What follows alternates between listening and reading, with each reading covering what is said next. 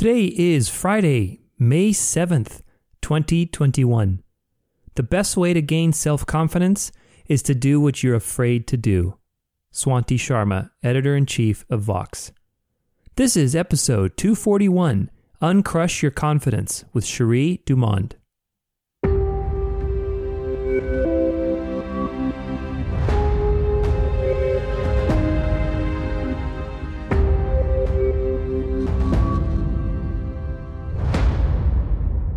It is, it's not necessarily how you walk into a room, but that's a piece of it. Or it's not about the clothes you wear, unless you have an outfit that you like and it makes you feel confident, then wear it. Yeah. It's something deep within you that you have built up. And one thing about confidence is once it is built up, no matter what happens on that journey, no matter how many times you trip and fall and fail, if you have true confidence, when that happens, you're going to get over it much sooner. You're going to be okay on the other end. This is the Dance of Life. My name is Tudor Alexander, and we are going to go on a journey to hack your mind, body, and soul for living your best life yet. Tune in every week to learn something new, grow, and get inspired as we discover the secrets of success and practice the art of fulfillment. And if it's one thing I hope you learn from today, it's that your life is a dance. And just like any dance, you can learn to dance it well. What's up, everybody? Welcome to the show. As always, thank you so much for being here and choosing to spend a little bit of your time with me, whatever it happens to be for you, whether it's Saturday, Sunday, Monday, whenever you happen to be listening to. This is Friday for me, so happy Friday if it's Friday for you too as well. You're going to love my guest today. Her name is Sheri DuMond, and she is the Queen of Confidence. With over 20 years experience of mentoring business and sales leaders, Sheri is a renowned expert at creating confident success and empowering others to be their best. She's a speaker, creator of the groundbreaking revolutionary program Uncrushing Your Confidence and the Confidence Success Circle. Sheri is passionate about helping confident warriors bust out and take courageous actions to fulfill their passions. The combination of her years of business success and confidence mindset help her clients excel to new levels of success. Today, we're going to be talking about how to conquer and uncrush your confidence. Man, I just love that phrase, uncrush your confidence. So cool. And I'm really excited to share Sheri's passion and vision with you today because confidence is something that we all struggle with. Self-doubt has been the story of my life. I don't know about you, but self-doubt has been a constant theme in my life. And, we never fully conquer it in that sense. It's a practice, but definitely developing a practice of conquering it every day so you can move forward and not be paralyzed. That's the key. So that's what I'm excited to share with you in this episode. There's a lot of great things we get into. If you want to stay in touch with Sheri, I'm going to post a link on the show notes for this episode. Again, this is episode 241, and you can book a session with her. So I'm going to put a link for that in the post for this. So you go to danceoflife.com/podcast. If you want to access any kind of show notes, you can search them there. And without further ado, make sure you subscribe. If this is your first time, love to have you here. It's so exciting. We're growing every day. So excited to have you all. If you've been here for a while, thank you. Thank you for being here. It's been a wonderful journey to be able to share so many awesome people with you, right? To have these amazing conversations and to learn every day. Learn, grow, get inspired. That's my theme. So thank you much for being here. And without further ado, let's do this. Uncrush Your Confidence with Sheri DuMond.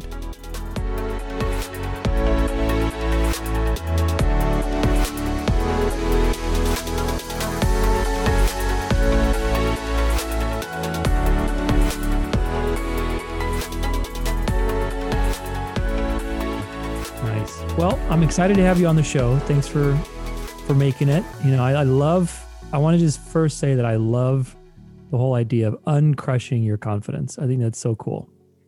Thank you. How did you come up with that? I mean, it's such a cool phrase. I really like it.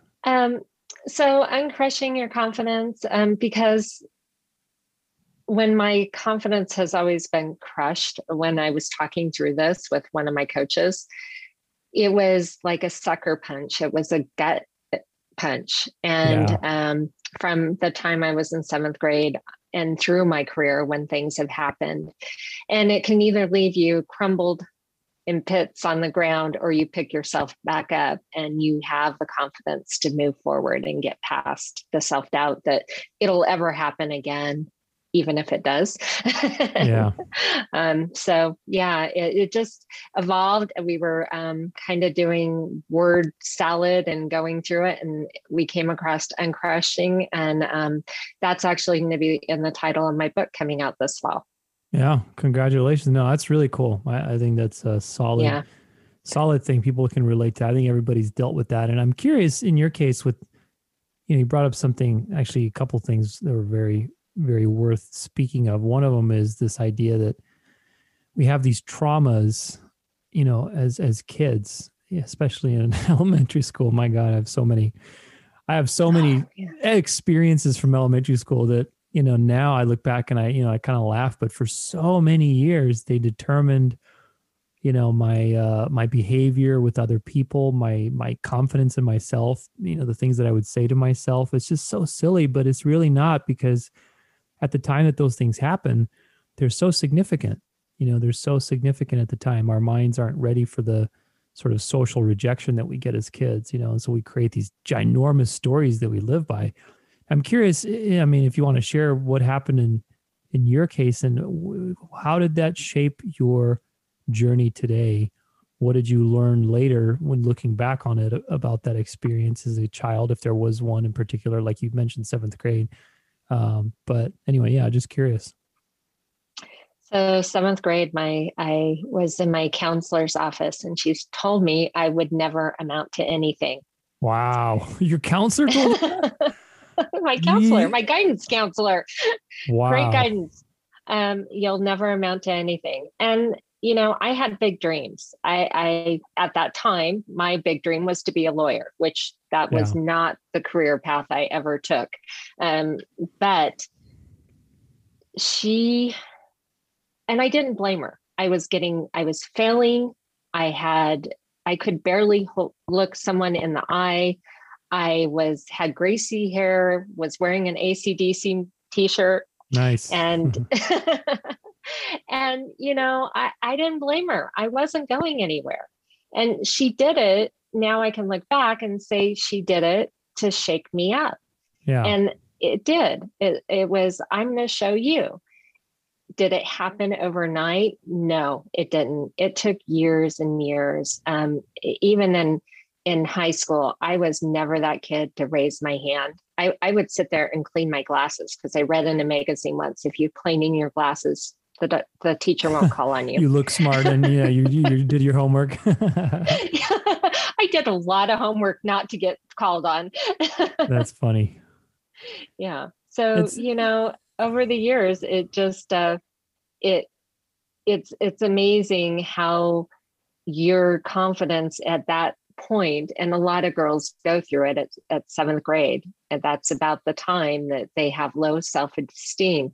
And if we can today pick them up at that age and help them through that and say, you are normal, this is everything going on in your head is normal, and this is some tools you can get through it, it can make a huge difference in the next generation. It's interesting. I'm reminded now of this like totally random study.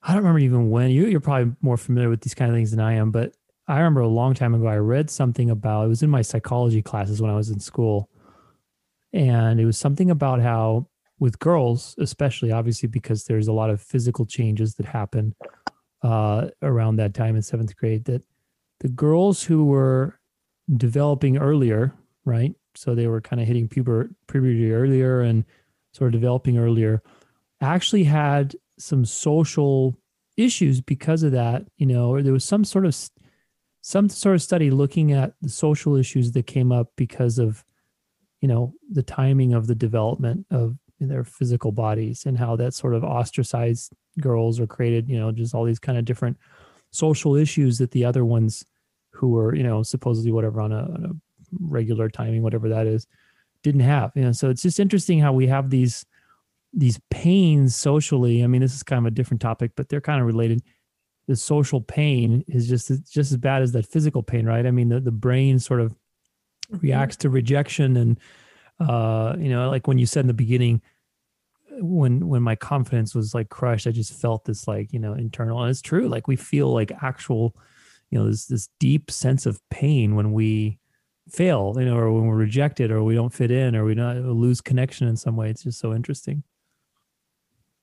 Yeah. And it makes sense. The girls that are developing earlier at that age, they're different than everyone else. And you don't want to stand out at that age. Some people still don't want to stand out when they're in their careers. They want to be at the back of the room or the back of the boardroom. Others don't. They want to stand up and be, hear my voice that I hear every day from people that I don't want my voice heard. I don't want to be a voice at that table, at the corporate table. And in today's day and age, you have to have the confidence and get over your self-doubt and your fear and put yourself out there, or you'll never make it to the next level of your career. You'll be stuck. And I hear a lot of frozen and stuck. Those are two words that I hear on a daily basis. It's so true. And it's so important because you brought up something. There's a book, God, I forget the name of the book right now. It's such a good book, but it talks about something called self-betrayal. Excuse me.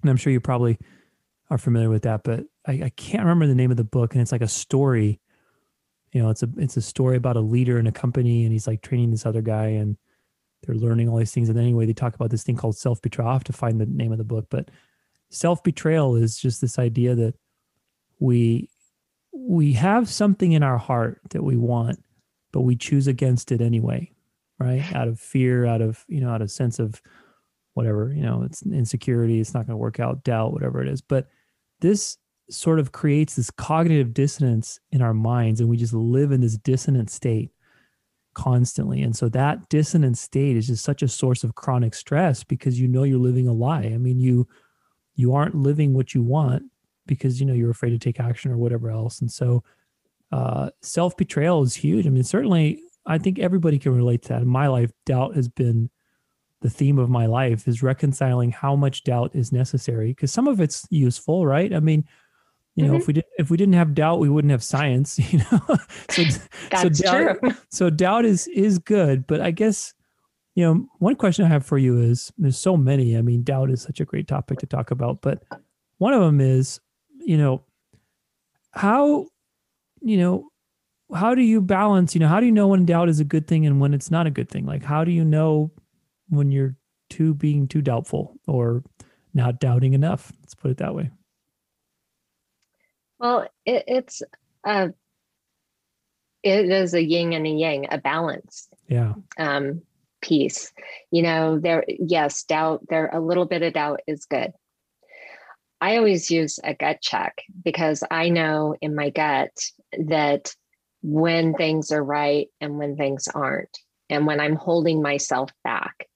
And a lot of times, if my stomach is flipping and flopping all over the place, it probably is a good thing for me, because I will never get to what my dream is and what I'm living my dream, but I will never get to that next level if I don't take that step. And we do need self-doubt. We do need fear to keep us safe to a certain point. But more and more, I see people saying, I can't do that, and I won't do it. And I'll make a list of excuses of 20 things why I can't do that. Some of my clients, I make them make that list, and then let's go through each of those. And are these rational? Are these really, are you going to let this hold you back? And most of the time, no. It's interesting. I had a friend who went to a leadership type of event just a couple of years ago, and they did a similar exercise, which was very interesting. It was sort of like to to exhaust you mentally to the point where you realize that everything's just made up in language, So I think it was something like, make a list of, like, pick something that's really important to you, why you're doing it, and make a list of, the 10 reasons, why you're doing it or why it's important to you. And so they did that. And then, all right, now throw that list away. Now make another list of 10, so they do that literally for like an hour. And, it's like until one point they did it, I think, until people were just like, why are we doing this? Like, he's like, yeah, exactly. You can see, like, any reason you make up is just something that you make up in the moment. And it's sure, it can be important to you, but ultimately, we create those things in our minds with language. And so what that means is you can recreate, right? So I think that whole writing out your excuses is a great idea, because I think a lot of times the things that hold us back are usually invisible, right? I mean, once you see the ugliness of the thing that's holding you back, you don't really want to do it anymore. But as long as it stays invisible, then it holds its power. So I think that's really powerful to be able to actually confront your own reasons and write them down, even if they're, quote unquote, silly or just disempowering. Let's put it that way. So. Yeah, disempowering is a good word. I always say when you're writing and doing that plus minus kind of list like that, you also work on rewiring your brain and rethinking things through a different way. And that is the most powerful thing you can do.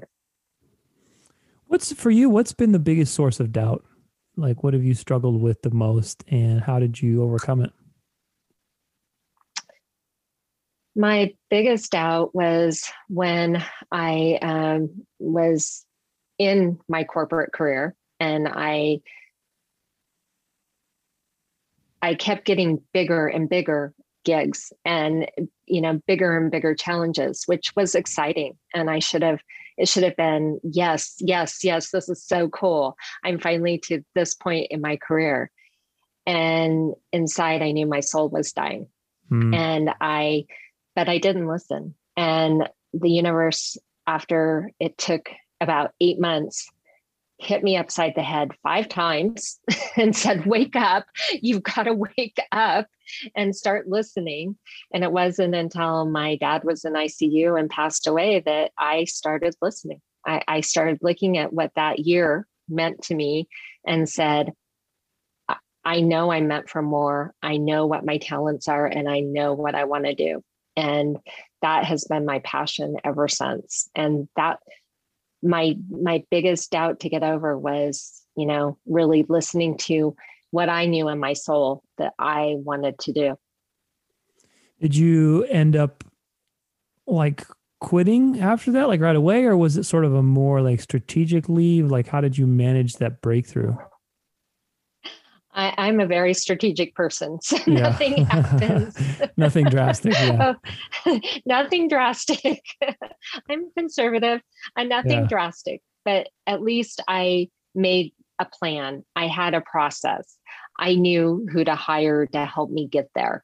And my expertise was going into corporations and starting new divisions for them. So starting a business was not scary to me. Yeah. It was, and having the confidence to do it. But you still need someone there holding your hand to help you get to the next level. And that's where I got coaches that helped me with the marketing. I never had to market. I had corporations marketing my stuff for me. Yeah. So I just had to build the businesses. That part was easy. So it was a process, but it started with a plan. But see, I think that's important though. And I'm glad that you highlighted that because, and I can relate to this too, but I probably have a few experiences where I didn't have a plan, and that wasn't the best, that wasn't the best choice, honestly. I mean, in the end, life is good and it works out. I believe it always works out. But, I think that definitely there's a value to, because when you realize something like that, right? So when you have, let's say, this sort of realization, like, wow, I'm living a lie. Like I can't be doing this anymore.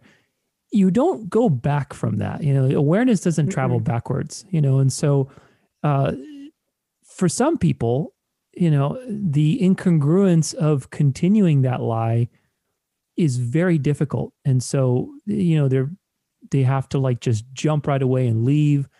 And that's not always the best thing either, because you can ping pong and sort of go in the opposite direction and burn out and sort of, have a lot of other negative experiences. And so I think that having a plan to balance sort of that breakthrough and that energy side of things, right? Of like, okay, I need to be heart driven and then do what I love to do. I think that's very important. And sometimes we forget that. I know I have in my own ping pong journey. And that was, it was, like I said, everything works out in the end. And I guess we all have our path to walk, but there's definitely a value to strategizing it as well. Yeah, there definitely is. But you're right. Once you become aware, there is no going back. And you have to let that come out, and you have to figure out, okay, how am I going to do this? What am I going to do? And that doesn't happen overnight. It's a trial and fail, trial and move forward. You never succeed on the first try, and failure is part of this, and it's part of the journey. But you learn from it and go, okay, that didn't work. So this time when I do X, Y, and Z, I'm going to do this differently, tweak it here and there, and then move on. And hopefully that succeeds, but it doesn't always. I'm curious what your take on the idea of being ready is. For me, I haven't done too much of this lately with training people how to compete and dance anymore, but I did that for a very long time. And, it was so much fun, especially with beginners that had never competed in their life. I mean, you're talking about, let's say you take a woman who's a professional woman in her 45, 50, and then it's like, okay, let's put you half naked in front of a bunch of people and, doing all kinds of moves and all stuff, that's just talk about, confidence, right? Yeah. And so the biggest thing that you always hear, and any person who's any kind of performance sport or even speaking, anything, obviously, it's always like, I'm just not ready. I'm not ready. I'm not ready. And, there is an element to preparedness. I would say that, in any kind of discipline, you need sort of the technical aspect, or I should say the functional aspect, because technique, you can never perfect that. There's always a new layer. But, there's also, and that's a matter of like who, what, where, when, how. That's just all like the details.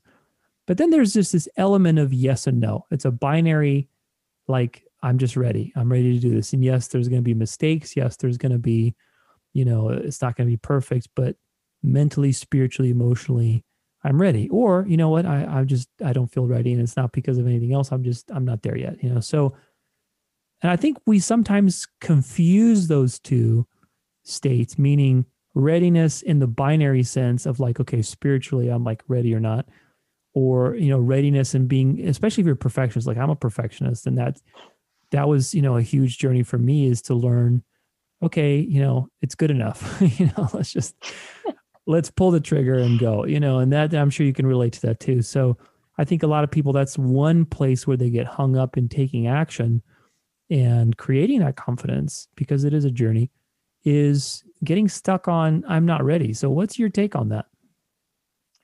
Yeah, I totally agree. There's two pieces of it. There is, I'm ready in my soul, but not being ready. And I am the same issue. I have years hidden behind my being a perfectionist. Yeah. And I always say perfectionism is another word for procrastination. So, it's easy to procrastinate because you want it to be perfect.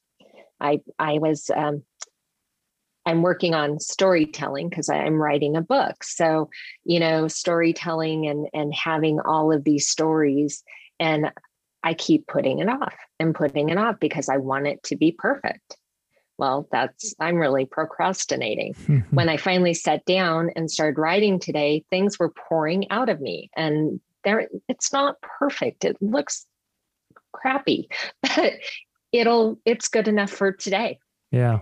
And you just have to move on. when you're making life decisions, like changing, what the direction of your life, that takes a lot of soul searching. I mean, in your soul you want to do it, but it has to be right for your situation. Do you have a family to support? Do you need this? Do you need that? And what can you give up to do that? Or what can you add to do that? And, every situation is different. And every one of my clients, it's always different for them. It's interesting because I think with perfectionism, especially, one thing that I have experienced, and you can share what you feel about this, but momentum is very, like, because you brought up writing, and I just finished writing a monstrous book last year, and now I'm kind of just wrapping up all the audiobooks and all the other crap with it, and it's just like been such a huge project. Like, I tell people, I'm like, nothing worth your while is ever a logical decision. If you were to conceptually understand like every detail of the inspiring things that you want to do in your life, you would never do them because there's just too much crap to deal with. Like with this book, I mean, writing, and you can relate to this. It's like when you sit down to write, I'm done with it, the writing part, obviously, but it was a marathon. I mean, I'm thankful that I had the circumstances in my life where I could literally just sit down every day and write. And that's all I had to do. I had no other responsibility other than eat, go to the bathroom, and write. And the thing is, if you don't have momentum, then you get choked because a lot of the, this is a physical principle, but a lot of the energy that we waste is on stopping and starting and accelerating and getting to that sort of, optimum sort of speed. Right. But, if you kind of start a little bit, but no, it's not good. It's not good enough. I need to let me edit it again. And you stay on that, for like 3 days, you lose your momentum and you just never get there. So there's a certain level of momentum.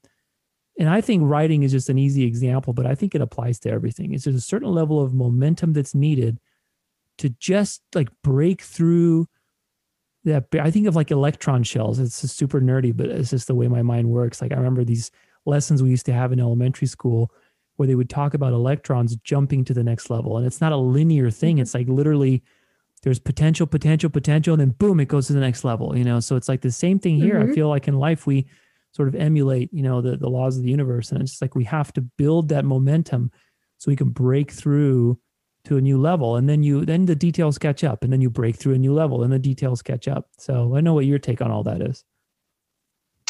Yeah, well, I totally agree that you need momentum and the stop and start. You need consistency. Yeah. And that's exactly what you were talking about, is the consistency of keep going and keep moving forward and doing and taking those actions every single day. If not, you're just going to you'll make a little progress, but never the progress you want to make to get you to your goals. It's always just baby steps. How do you, is there anything in particular that how do I phrase this? Like, I mean, how do you manage your perfectionism? Like, how do you, cause like even today, I'm still a perfectionist and I've learned to embrace it. And there's a part of me that I love as a perfectionist because I'm very rigorous with the details and I don't, I follow up on everything. I follow through. I try my best to be very thorough. And I respect those qualities in other people too. So those aren't things that I want to get rid of because I think that they're very good. But, obviously I've also learned to sort of say, okay, choose my battles, like it's good enough, I'm done, I'm wasting my energy now. So, that's certainly a dance and you learn to feel that barometer. But is there anything specifically that you have done for yourself or have helped other people, any exercises or any kind of ideas to help them with that journey of sort of, managing your perfectionism? And again, not getting rid of it because I think there's value to those qualities, but really embracing it, holding space for it, managing it, that kind of thing. Yeah. I'm the same way. I want every I dotted, T crossed, and follow up. So it's so good. It's so nice when it's nice and even. Yeah, you need that. You have to have that.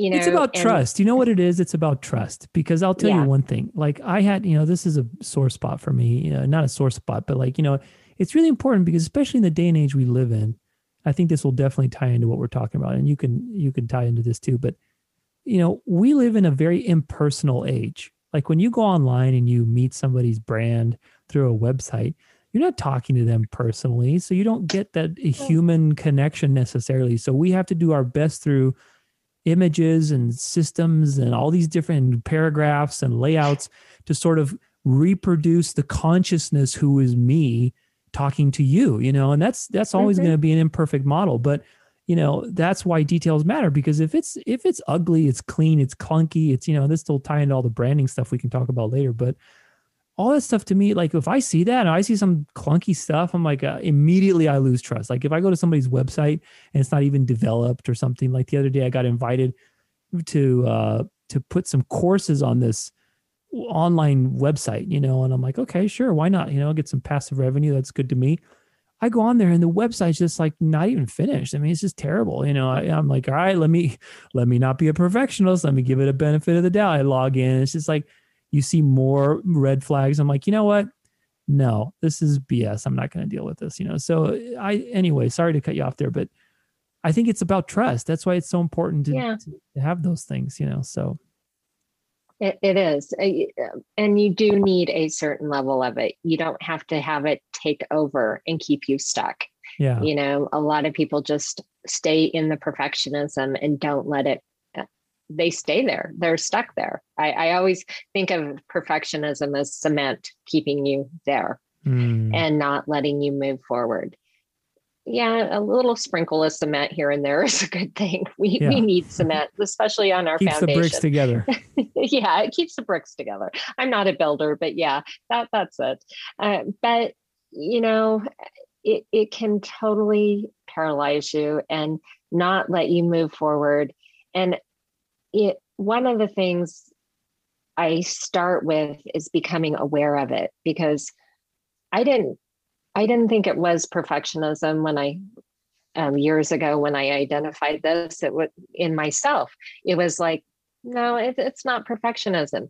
It's trust and it's control, because I want control over everything. And being aware and being self-aware that is what I'm doing, or I'm always trying to manage things. That's another thing I tend to do, is I always have to manage everything.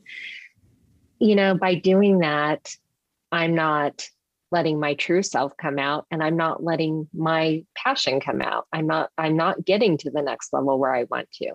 And I see that a lot of people that happening with, and not being able to move. So first of all is being self-aware and being aware when it happens, not just, oh yeah, I probably have that. But when it happens, go, oh yeah, I need to step back. This is what I'm doing. It's like the storytelling. I knew I was procrastinating. I knew I wanted it perfect.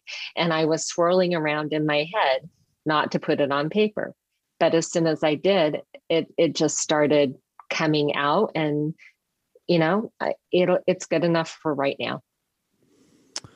And so many great things there. And I mean, especially with having the confidence to look at yourself and say, you know what, I'm controlling things. That's a big one. I mean, I can relate to that too. And it's not an easy thing to admit, because control is such a fundamental thing that we want. It's an illusion because you can't really control anything fully, but we want it so bad, and it's hard to admit that. It really is to. So, kudos to you for that, because that's a big realization. I'm curious, was there anything that kind of pops to mind? Anything that happened in your career, maybe relationships, different things that helped you realize that? Like, is there one particular experience that you want to share that made you realize, okay, control is kind of withering away my life here. So maybe that I need to kind of dial it back a little bit. Well, control was going to rule my dreams. I was starting out my career, and I knew that I needed to get to the next level. I needed to hop on a plane a lot. Yeah. Not even a little bit, a lot. And I hated That's flying. rough. That's rough. I was scared to death of flying. And it came from my childhood because my mom hated flying. But I learned that it was really a control thing. It was about me wanting to control everything. And you're in a plane. You can't, there's no control over anything except I have your a friend seatbelt. who has exactly the same problem. It's so funny. The seatbelt. It's technically safer than driving though, right? I mean, I think it is. Right. But no, Yeah. I get it. Yeah. So I wasn't going to do it unless I learned to give up that control. And, again, knowing that was the issue. And once I got over it, I mean, a couple of years ago, I hit 1 million miles on my favorite airline. Wow. I am a flyer. I fly everywhere. And it doesn't bother me anymore. Knock on wood. I haven't been on a plane in a year, but we'll see what happens when we go to post-COVID. Yeah. I mean, I can't imagine traveling right now. It's just so silly with everything. It is. Yeah, I can't either. I miss going places, but yeah. It'll be nice. It'll be nice once all this stuff is out of the picture and we can get back to exploring the world. Yes. There's so many places in the world to see. I mean, it's just unbelievable. Every day I'm, seeing some, I have these feeds on my Facebook feed that are like exotic locations, just something to forget the present day. But it's just, I'm like, wow, like this is on Earth. Like, this is crazy. This is like, they say truth is stranger than fiction, right? I mean, there's just some really alien looking place. I mean, so interesting. Like those beaches. I would love to go one of those beaches with the glow in the dark plankton. That's one of my goals. Oh, wow. I don't know if you've seen that, but it's just like, it's totally magical. I mean, it's like, wow. I mean, I'm an avatar right now, some on alien planet. I mean, it's just totally crazy. So looking forward to that. Yeah. Looking forward to the madness getting away. Yeah. Well, you mentioned, go ahead. No, go ahead.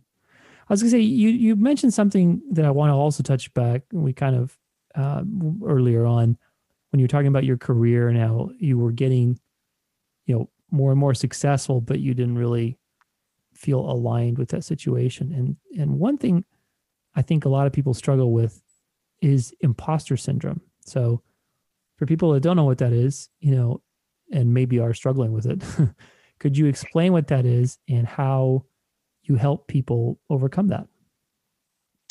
Yeah. So, there's a lot of different techniques to overcome it. And it really depends what it is. A lot of it is something that we've already talked about. You keep saying that you're not good enough. You have that self-doubt within you. So what imposter syndrome, let me start there, is really that you don't think you're good enough. You don't think you're ready. Self-doubt, perfectionism, all of the stuff we talked about so far, it all rolls up into imposter syndrome. Mm. And some of the most famous people in the world have imposter syndrome. And Natalie Portman, the actress, she doesn't think she's good enough. She thinks that someday they're going to come in and take her Oscars because they're going to figure out she's a fraud. Yeah. Glenn Close, Meryl Streep. So, and men suffer from it as much as women. Yeah. That they, in the back of their brain, over and over, they're just saying, I'm not good enough. And and I'm not a psychologist, but there are some psychological reasons that this all can happen and can lead down some very destructive behavior with eating disorders and other things. But most of us can figure out that there are coping mechanisms to remind ourselves that we are good enough. And one easy, simple thing to start out with is writing down your daily successes, your daily accomplishments. What did I do great today? I have a journal on my desk. One of the things I do before I finish every single day is my successes. What did I do? Remind myself that I am good enough. I am, Mm. no one's going to come and take this away from me. No one's going to come and take your Oscars away. Yeah, I'm still looking for those. Yeah. No, it's so important. And I think writing also is very important because, there's a lot of research on how that is, really good for your brain and memory to kind of cement things down rather than just thinking about it.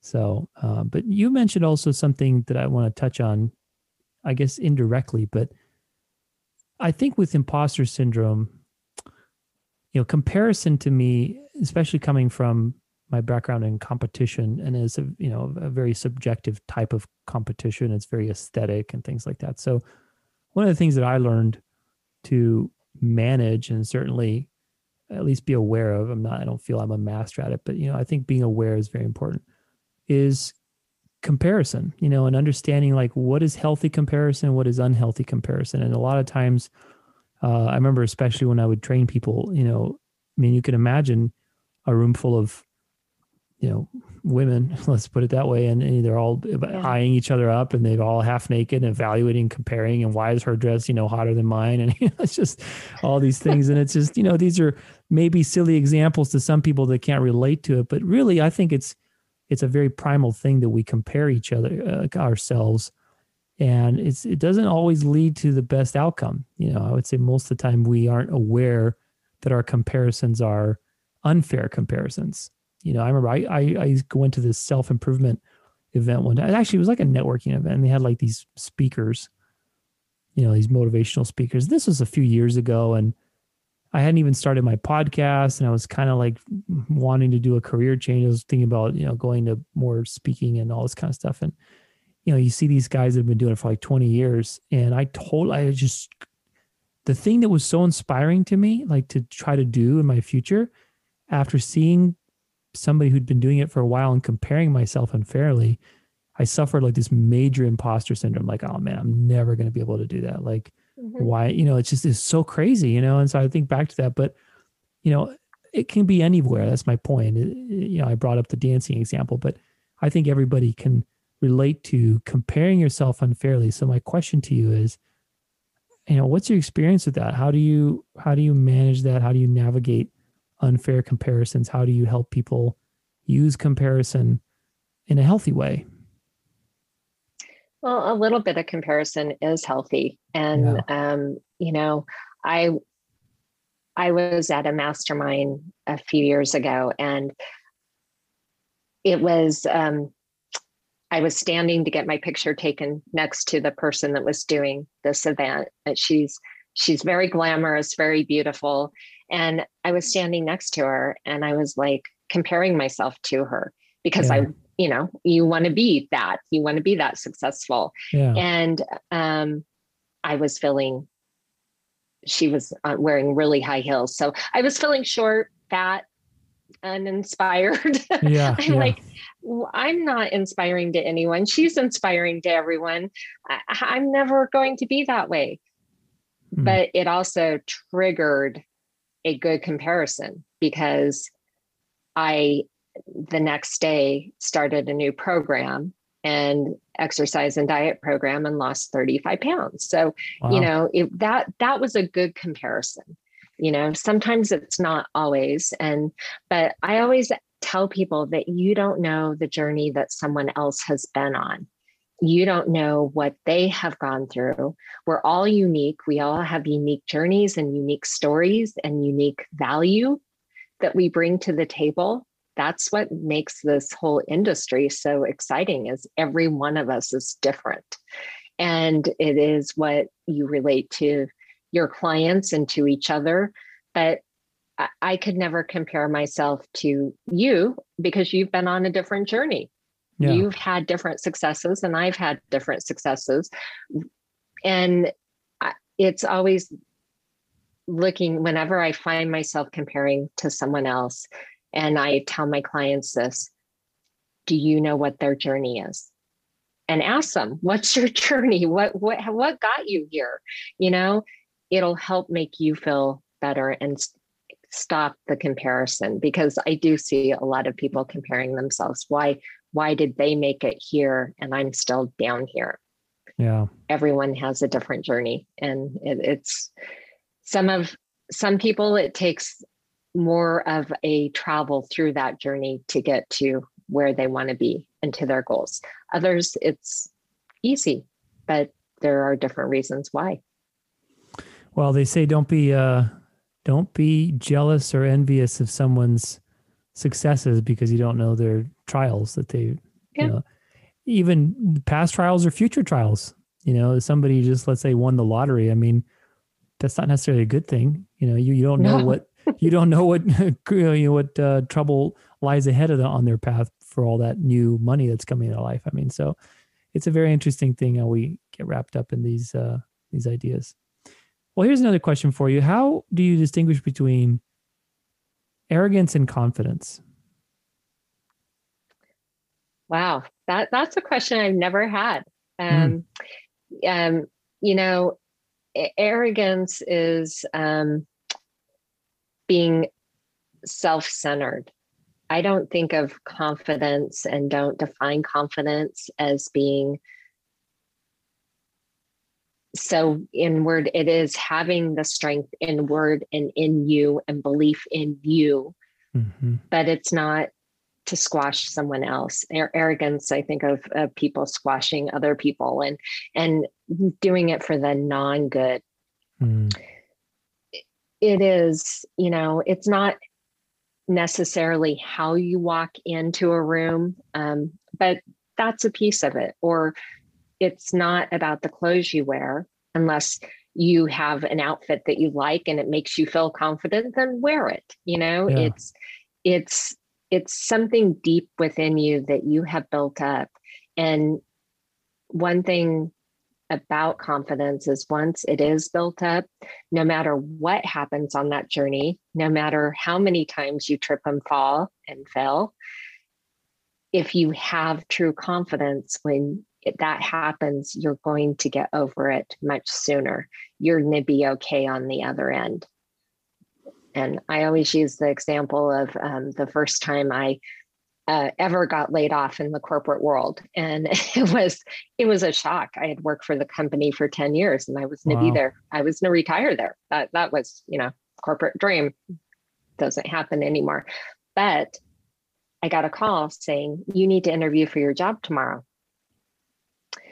And I was shocked. I had only interviewed for promotions. I was on a trajectory upward. And that was a shock.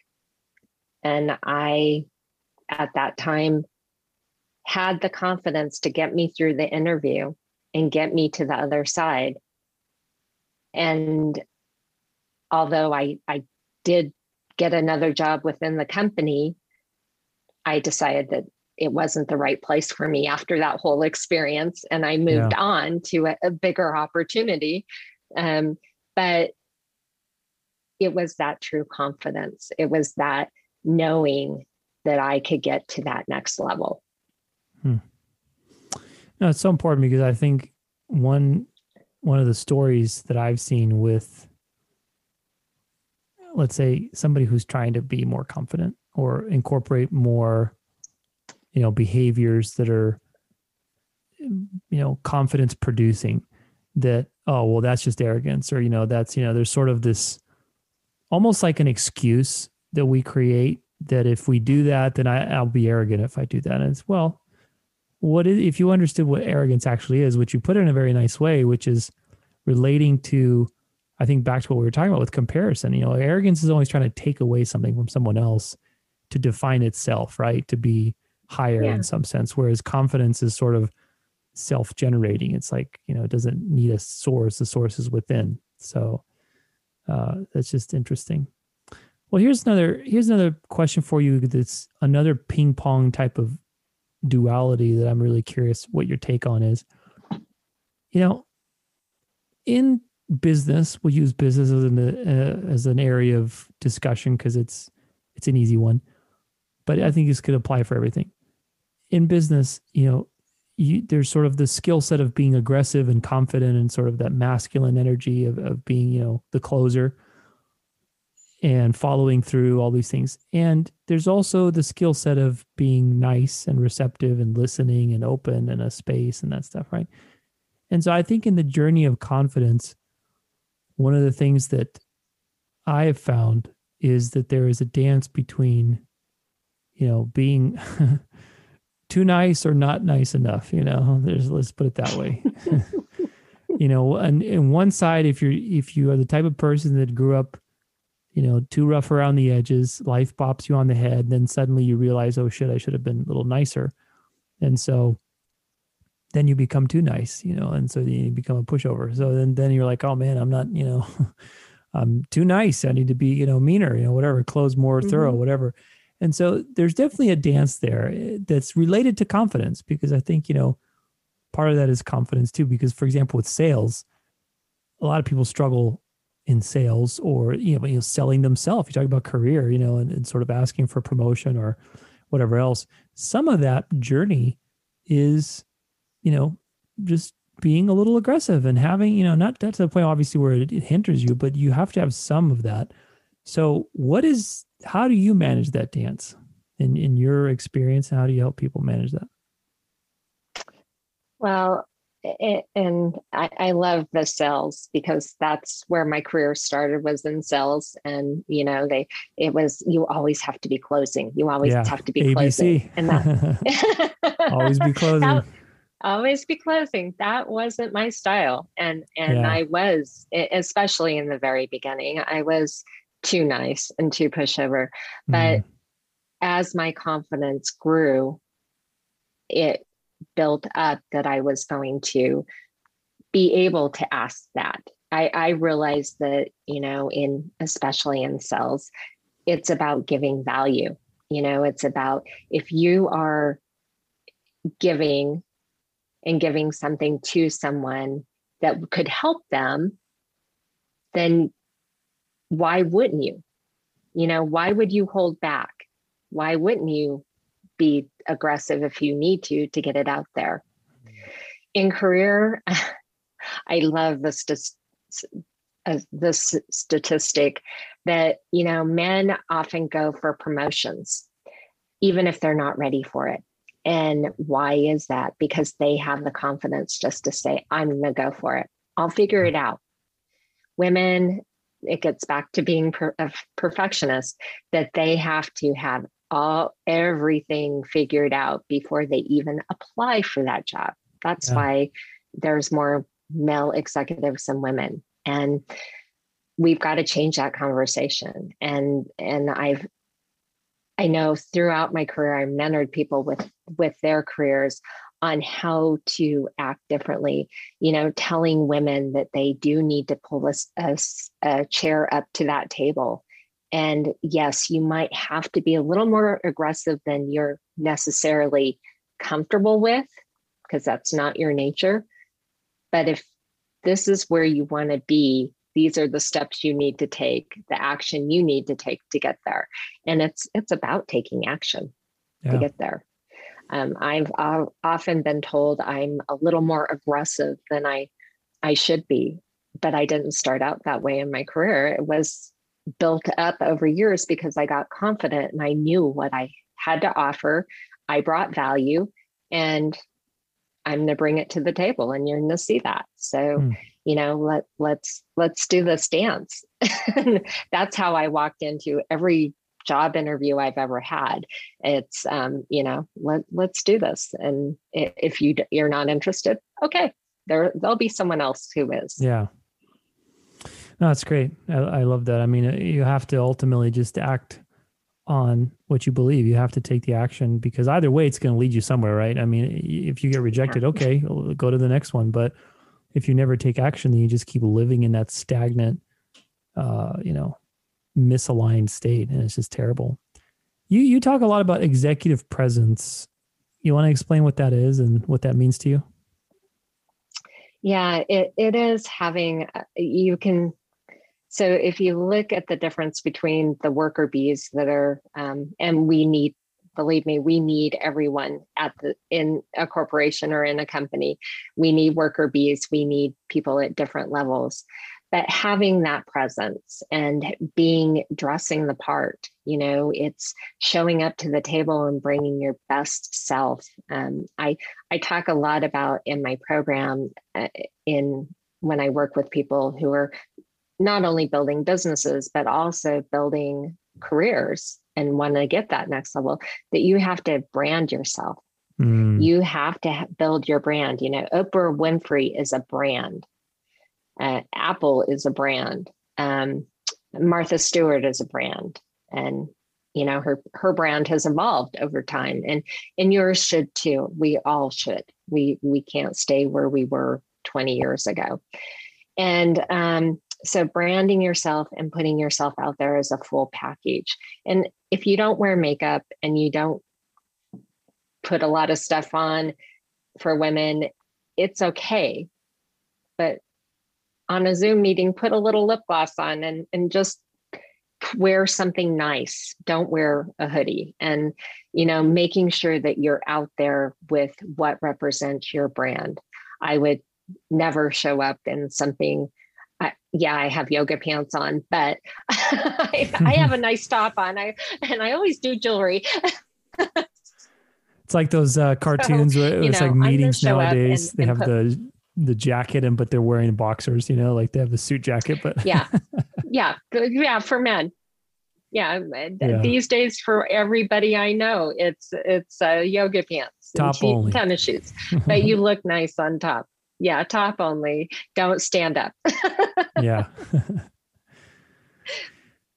Well, it's so interesting. I think branding is such an important part of the future. I think whether you are owning a business, whether you're in a career type of setting, especially if you want a leadership role, I think you have to brand yourself. And it's very interesting to think of brand in the sense of not necessarily, because like when people think of brand, I think one of the things that people tend to think of is like, well, it's Apple and it's like all these material aspects to branding. But really branding to me is so much more fundamental than that. Branding to me is really how people perceive you, and is your perception consistent across, in different situations. How do they interact with you when they're not interacting with you physically, like if they call you, that kind of thing. So I think branding to me, if people could think about it more in that sense, like your perception or reputation, maybe even, I think that's even a better word, then, branding becomes a much more expansive and important thing in becoming successful. It does. I like that word, and it's across every piece of, we all talk as coaches, you're building your business. You have built up a brand. You are the brand because you're the sole person in that business. But you can look at your career for people who are in the corporate world the same way. You are your business, and you've got to put your best brand out there. I mean, I see a lot of LinkedIn profiles, and I'm not a genius with LinkedIn profiles, but there's a way to brand yourself. There are people who are much better at that than I am, but there are ways to brand yourself on your LinkedIn profile so that it's consistent with who you are. And then when you have your resume, it's consistent with what is on there. It's a whole package. Where do you think people get hung up with creating a personal brand? What are some of the big mistakes you've seen? Or maybe even like, I guess, where people get stuck or feel frozen? It's definitely where they get stuck the most is not having a sense of who they are. They think they know who they are, but what do you want to put out there? And they're a little bit wishy-washy about it, and not being, yes, this is who I am. This is what I want. This is what I'm building. And if you know that, the direction kind of sets itself. It kind of is a self-propelled entity for branding. Yeah, you have to pick out colors and you have to decide all this other stuff. but that is what I see for professional women who say, I brought up makeup, I never wear makeup. I don't want to wear makeup, but we live in a society that is about putting your best foot forward, and we compare ourselves to a lot of celebrities out there who they are on a totally different journey than the rest of us. And but you need to put your best foot forward. And if a little bit of lip gloss is going to make a big difference, then you have to be open. And that is one thing I think it comes down to, is being open for change, and that nobody likes change. Yeah, no, I mean, it's interesting because for me, I definitely relate to it from a performance aspect, because ultimately, like if you're in a career, I haven't had a quote unquote career job in a long time. I've been self-employed, but it's all a performance. I mean, every time you are out there in the world, when you're working and you're going in the boardroom, whatever people do these days, but you're performing. To me, it's a performance. And it doesn't mean like inauthentic, like, hey, I'm trying to entertain people. Not necessarily. I'm just saying it's a performance, just like an athlete would be going and running their race and trying to do their best that they can. And so ultimately, the athlete doesn't show up with crap. They show up with their equipment. They get hydrated beforehand. They take maybe some supplements.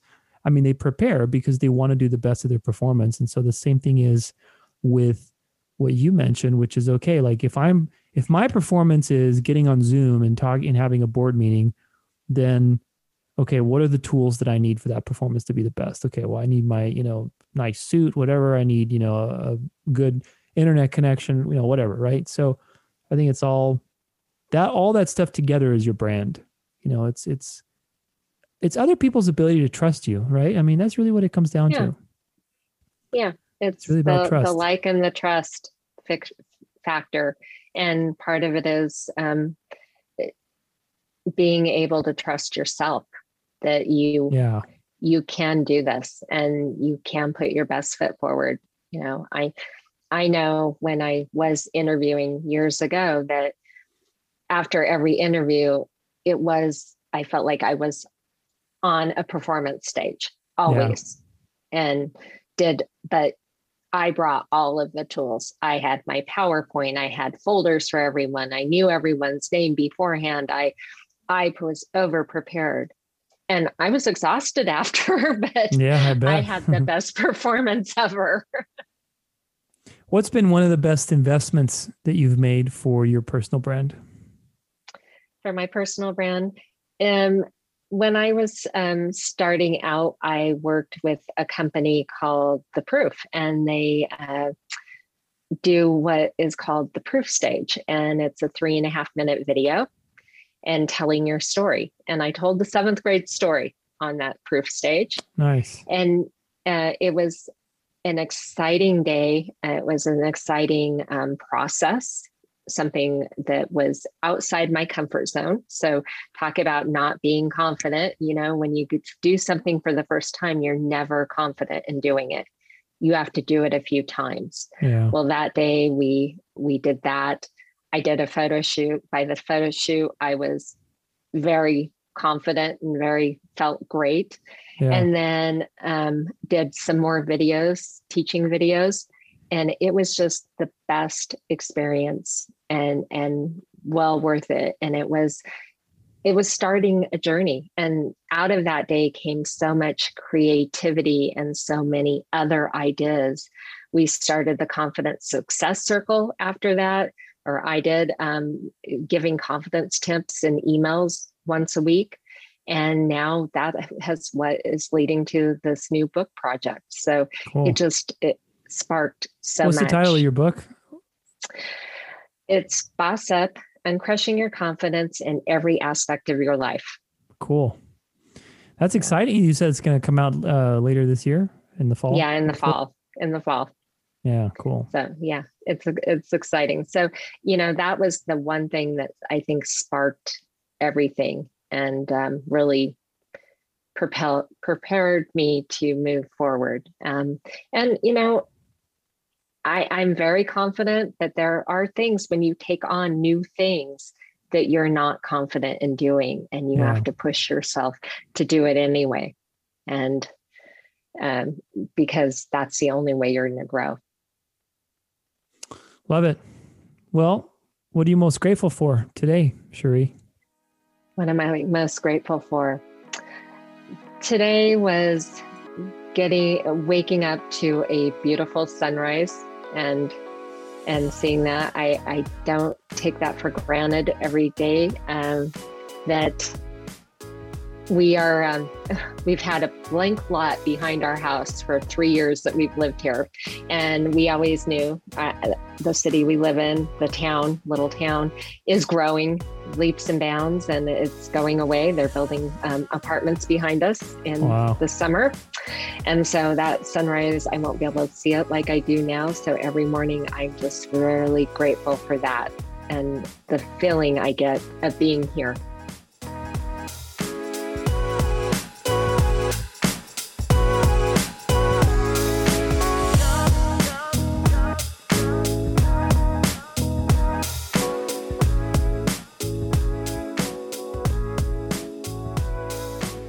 All right. Well, thank you so much for listening, guys. I hope you enjoyed that interview.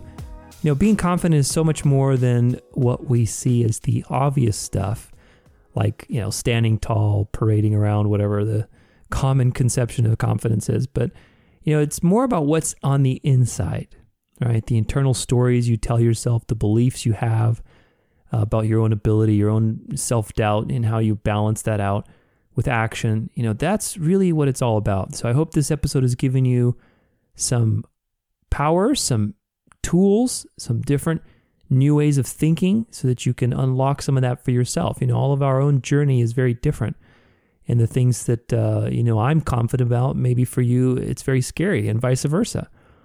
Some of the things that are easy for you may be terrifying to me. So ultimately we all have a different journey, but the principles are the same. And so I hope that this episode has helped you unlock some of that for yourself. If you want to stay in touch with Sheri, I'm going to post a link again if you want to book a session with her, a 30-minute session, and see where that will take you. I'm going to post a link for that on the episode notes. This is episode 241. Let's not forget that awesome quote from the beginning. The best way to gain self-confidence is to do what you are afraid to do. Swanti Sharma was the editor-in-chief of Vox at some point. But, it's so true. Right? These are sometimes very simple quotes, but sometimes it's what we need to remind ourselves. It's like, sometimes I just need to do what I'm afraid to do. That's it. It's like that other quote from but John Wayne. There you go. Yeah, courage is having fear, but saddling up anyway, right? You start to memorize quotes after doing a podcast. I know like 1,000 quotes now, but it's really the same thing. You don't have to eliminate fear to act. And that's really the key to gaining self-confidence. So, hope you've enjoyed. Thank you so much, as always, for being here. I'm reminded every day of the importance of self-doubt and balancing that with courage and confidence. And I'm very grateful to share this conversation with you.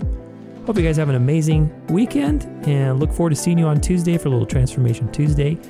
As always, your life is a dance. So go out there and dance it well.